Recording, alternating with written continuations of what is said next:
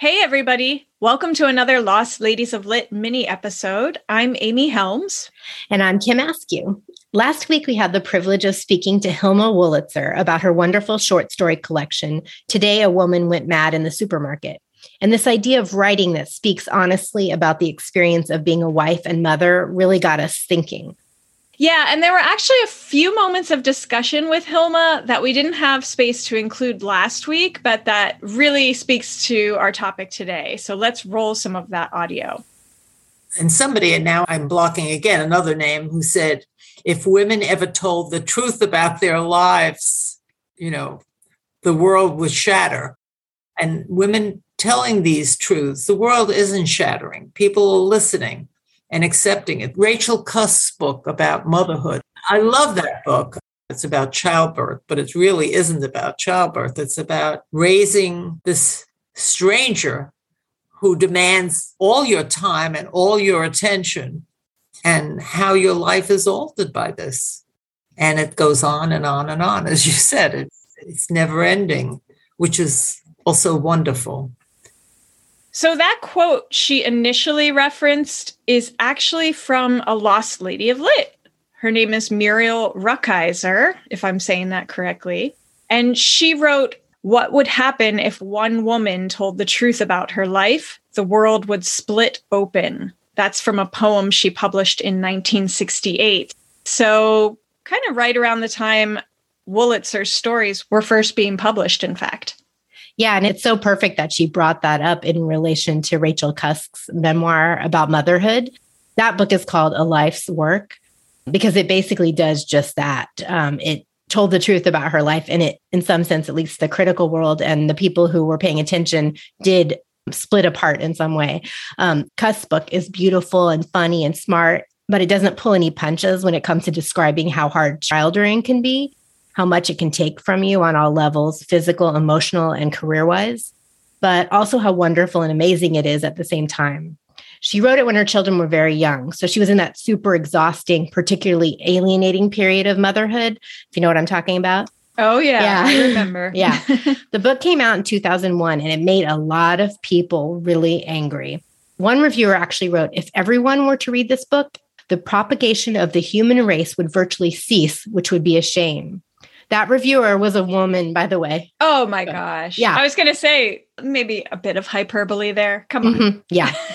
And so Cusk, a few years later, after she kind of processed all this sort of outrage that she didn't expect, or she said she didn't, she wrote a piece in The Guardian about it, basically saying how floored she was by people's response to her book. This was before, people were really talking so much about the ambiguities of being a mom. We'll talk about that later, but I think people are talking about that more. The backlash Cusk felt actually made her feel hugely ashamed and guilty at first, not for anything she'd actually done to her children, but for not being 100% beatific about motherhood. She finally realized she'd basically effed with people's ideal by writing this book. And in reality, there's this huge spectrum of the experience of motherhood, and it's going to differ from person to person. The book actually, I think, was really ahead of its time. I don't think I realized that she had written the book that long ago. Yeah. I've never read it, so now I'm really intrigued. I think you would love all of her books. I've already talked to you about her most recent one, which I can loan you. But yeah, she's great. She writes fiction that's sort of auto-fiction-ish, and then this was a memoir. But. And this kind of ties into the movie The Lost Daughter that we referenced in last week's episode as well. I can't remember where it was from, Kim, but you had sent me an article around the time that movie came out.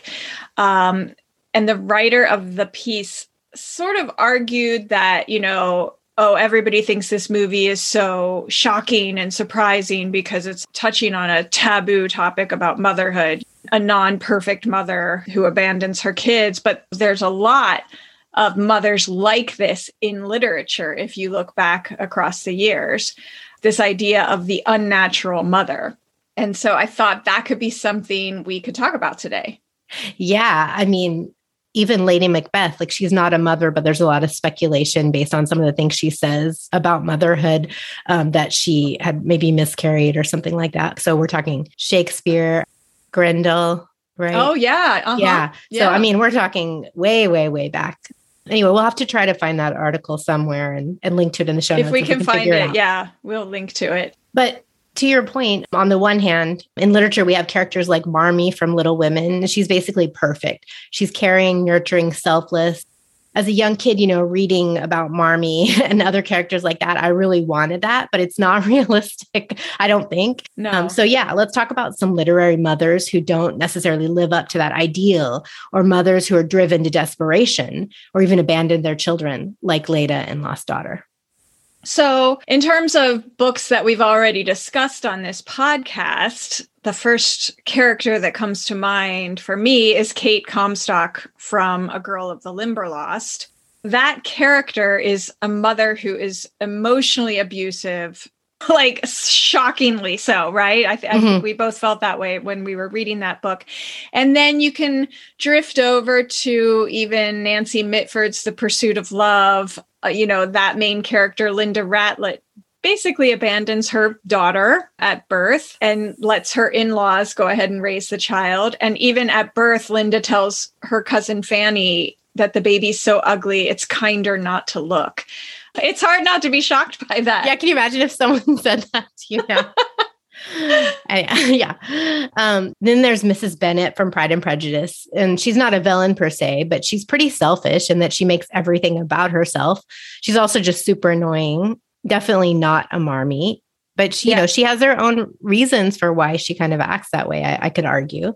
Yeah, not sympathetic in an entirely different way. I'd say you have to think about it. Yeah, you have to think about it. You're like, oh yeah, her husband is actually kind of annoying. And she does have to marry off all those daughters to save them from poverty because their house is going to be taken over by someone else. Anyway. Definitely not a Marmee. I'm thinking Caroline from the Little House books too. She was pretty perfect as well.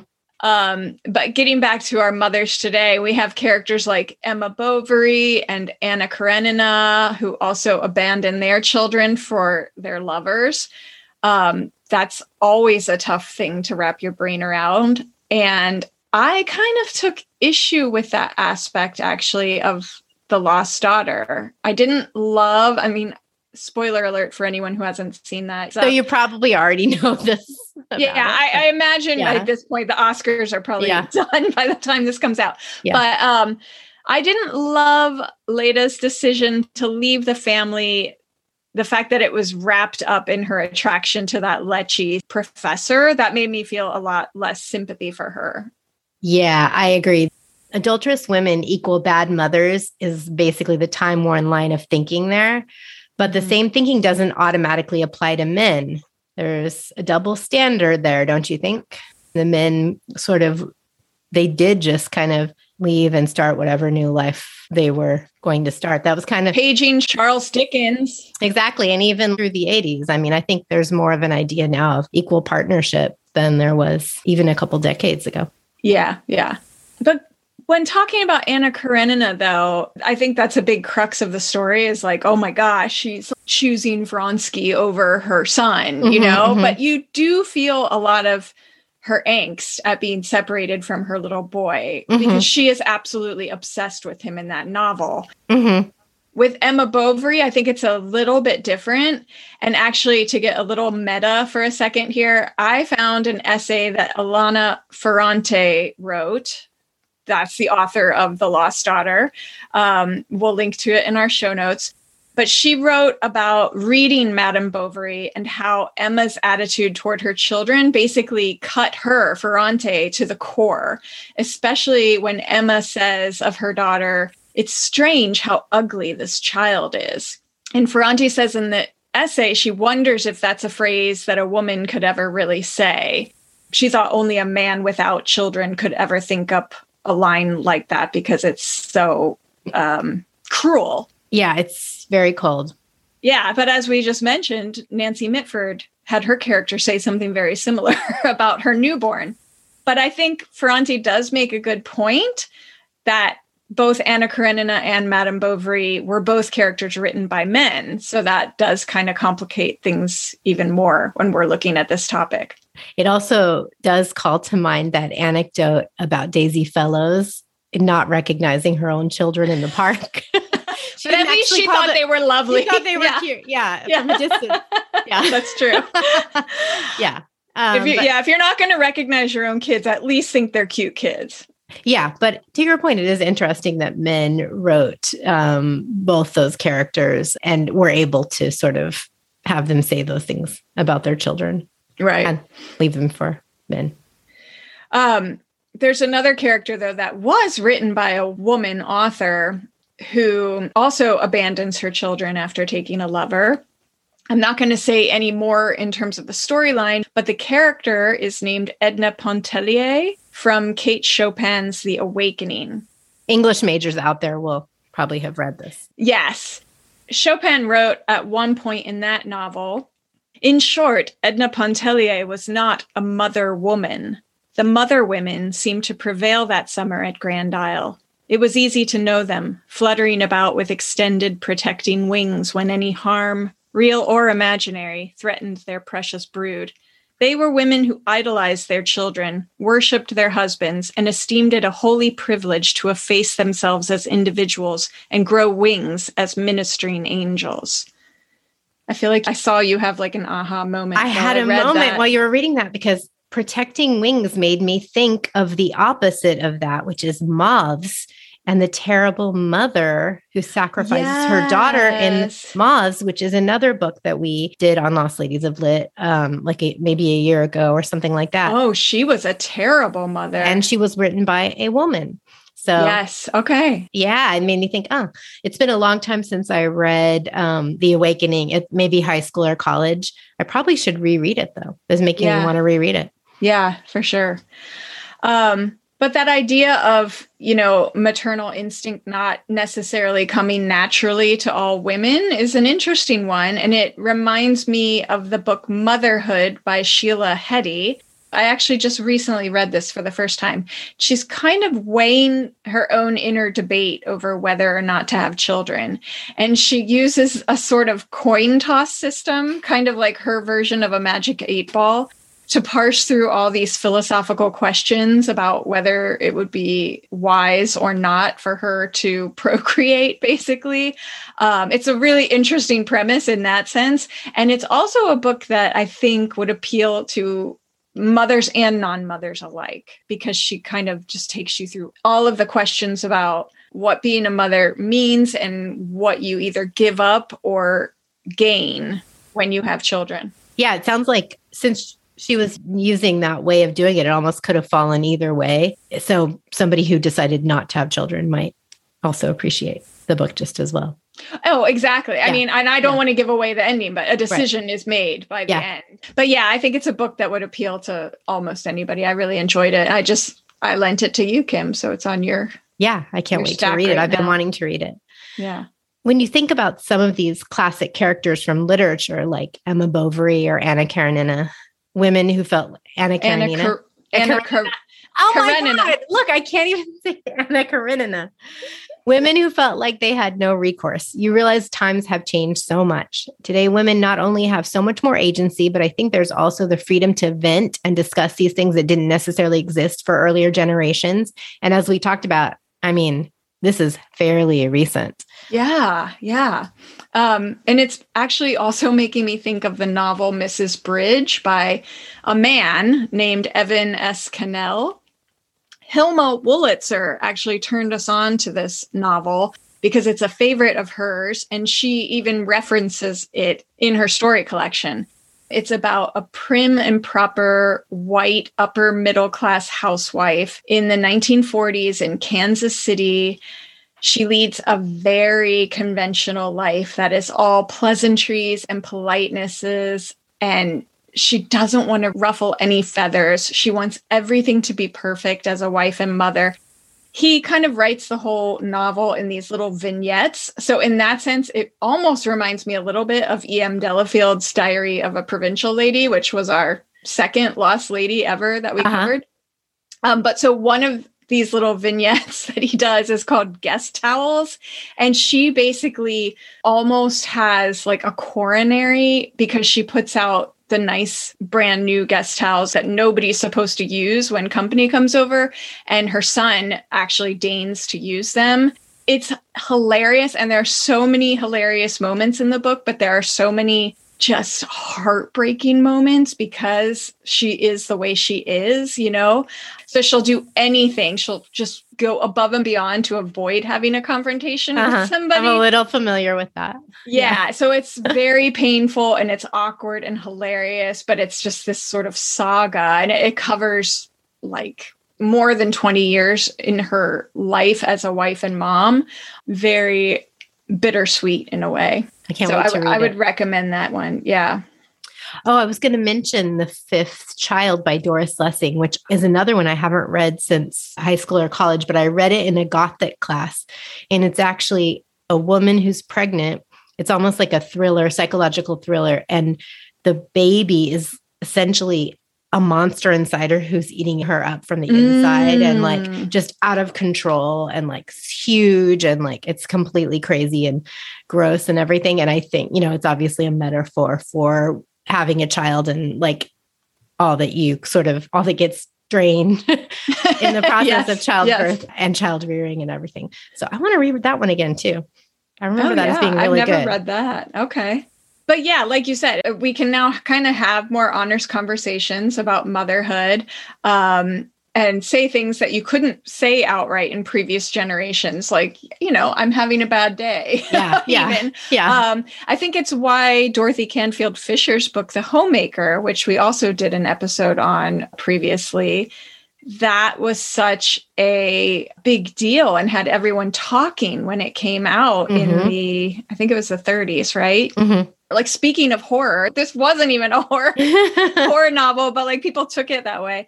But yeah, just to be able to vent, I think now being able to talk about it almost helps kind of dissipate some of that angst. Definitely. You know, like it's kind of solves the problem in a lot of ways.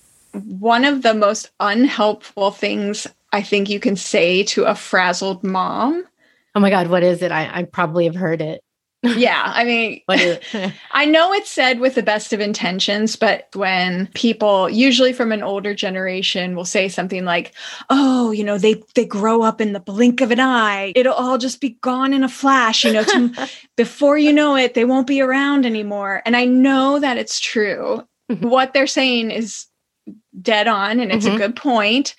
But right now in this moment, I just need to vent. You know what I mean? And so suddenly now I'm not just having a bad day or frazzled, but now you're making me sad too. Yeah, and sad and guilty. Like I'm not appreciating every single second. Right. And it's like the worst feeling. And you already feel that as a mom anyway, because you do know every second they're growing up and growing away from you. Yes, totally. Exactly. That is the worst thing. One of the worst things. It's just, it's not helpful. It's like telling somebody that had a terrible day at work, like, well, one day you're going to be retired, you know? And it's like, well, guess what? I love that. That day is a decade or more from now. So I'll worry about that in a little bit. But like right here today, I just needed somebody to listen to me for 1 second. Yep. And like you said, it's almost like they're just, by saying that, they're just putting a lid on your emotions because there's no comeback to that other than like, oh yeah, you're right. I guess I'll shut up. You know, I guess I'll just sit silently. And I should be appreciating it all. And, you know, being the perfect mom, it brings back the whole perfect mom idea. Like you're not supposed to be frazzled.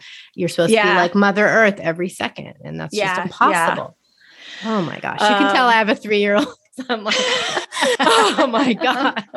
Anyway. Who is about to walk into the bedroom at any moment because she didn't want to go to bed tonight. Totally. So, but yeah, so I hereby vow not to say that to younger mothers when I'm older, but footnote, I probably will, because at that point I'll be feeling all nostalgic, and I do understand why people say it to me. And I already do say it, but you know, not in that moment. So I'll try to remember not to say it in that moment. Ugh, no, terrible. Just say, is there anything I can do to help? Yes, you know, that exactly. would be great. Or it is hard. Yeah. Yeah. Just say, I remember those days. It's hard for everyone.